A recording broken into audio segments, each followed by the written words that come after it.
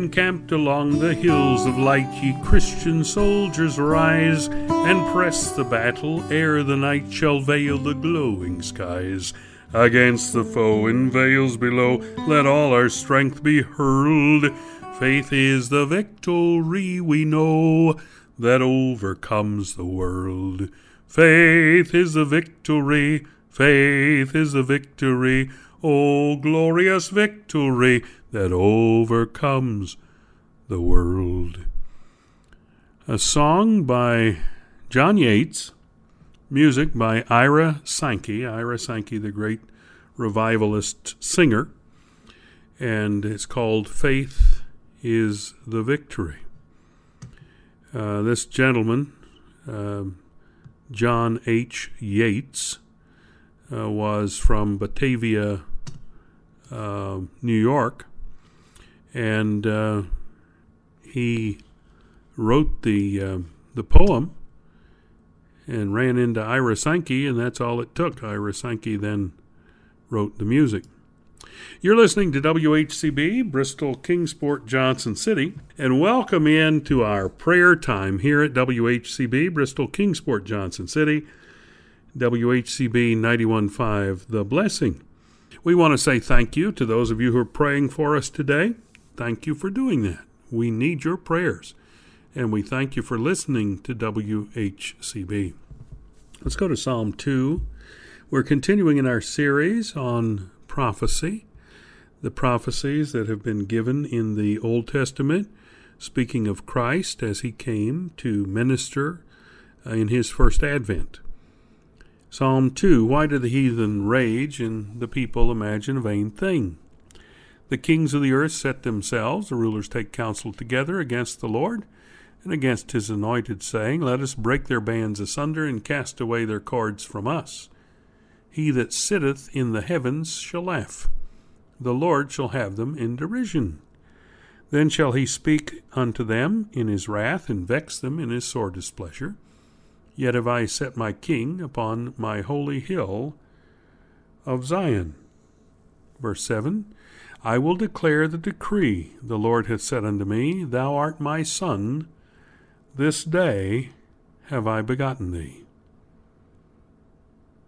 I will declare the decree. The Lord hath said unto me, thou art my son. This day have I begotten thee. And that is considered to be the prophetic truth that Jesus Christ was, the Messiah was, the very Son of God. In Matthew chapter 17, we read this, and after 6 days Jesus taketh Peter, James, and John his brother, and bringeth them up into a high mountain apart, and was transfigured before them. And his face did shine as the sun, and his raiment was white as the light. And behold, there appeared unto them Moses and Elijah, talking with him. Then answered Peter, and said unto Jesus, Lord, it is good for us to be here. If thou wilt, let us make here 3 tabernacles, one for thee, and one for Moses, and one for Elijah. And while he yet spake, behold, a bright cloud overshadowed them, and behold, a voice out of the cloud, which said, This is my beloved Son, in whom I am well pleased. Hear ye him. And when the disciples heard it, they fell on their face, and were sore afraid. And Jesus came and touched them, and said, Arise, and be not afraid. And when they had lifted up their eyes, they saw no man, save Jesus only. Now this, in Matthew 17, is this thing that's called the Transfiguration. That's what took place here. And we have Christ speaking to Moses and Elijah, and they were talking with him. Peter, in his zest for living that he had and he displayed at all times, he said, It's good for us to be here, Lord. Well, of course it was. Let's make 3 tabernacles. We're going to make 3 dwelling places or 3 tents or 3 places of lean-tos. And they're going to be memorials because we're up here on the mountain. That's the best we can do. 1 for thee, 1 for Moses, and 1 for Elijah. What's wrong with that? Well, he's equating the Son of God, God the Son, with human beings. Very fine human beings, no question, but human beings nonetheless. And then God set it straight, the Heavenly Father. A bright cloud overshadowed him. A voice came out of the cloud. This is my beloved Son, in whom I'm well pleased. Hear ye him. They fell on their face. They were scared to death. And when they got up after Christ touched them and told them to come up, don't be afraid, the only one they saw was Jesus Christ. A fulfillment of the prophecy that he would be known as the Son of God. Indeed, he was the Son of God. We're talking about our Lord and Savior, Jesus Christ, the Messiah, the one who is the Savior of all mankind. Let's go to prayer. Heavenly Father, this is our first opportunity on radio to talk to you today.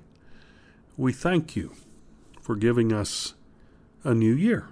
We thank you for loving us, caring for us, watching over us.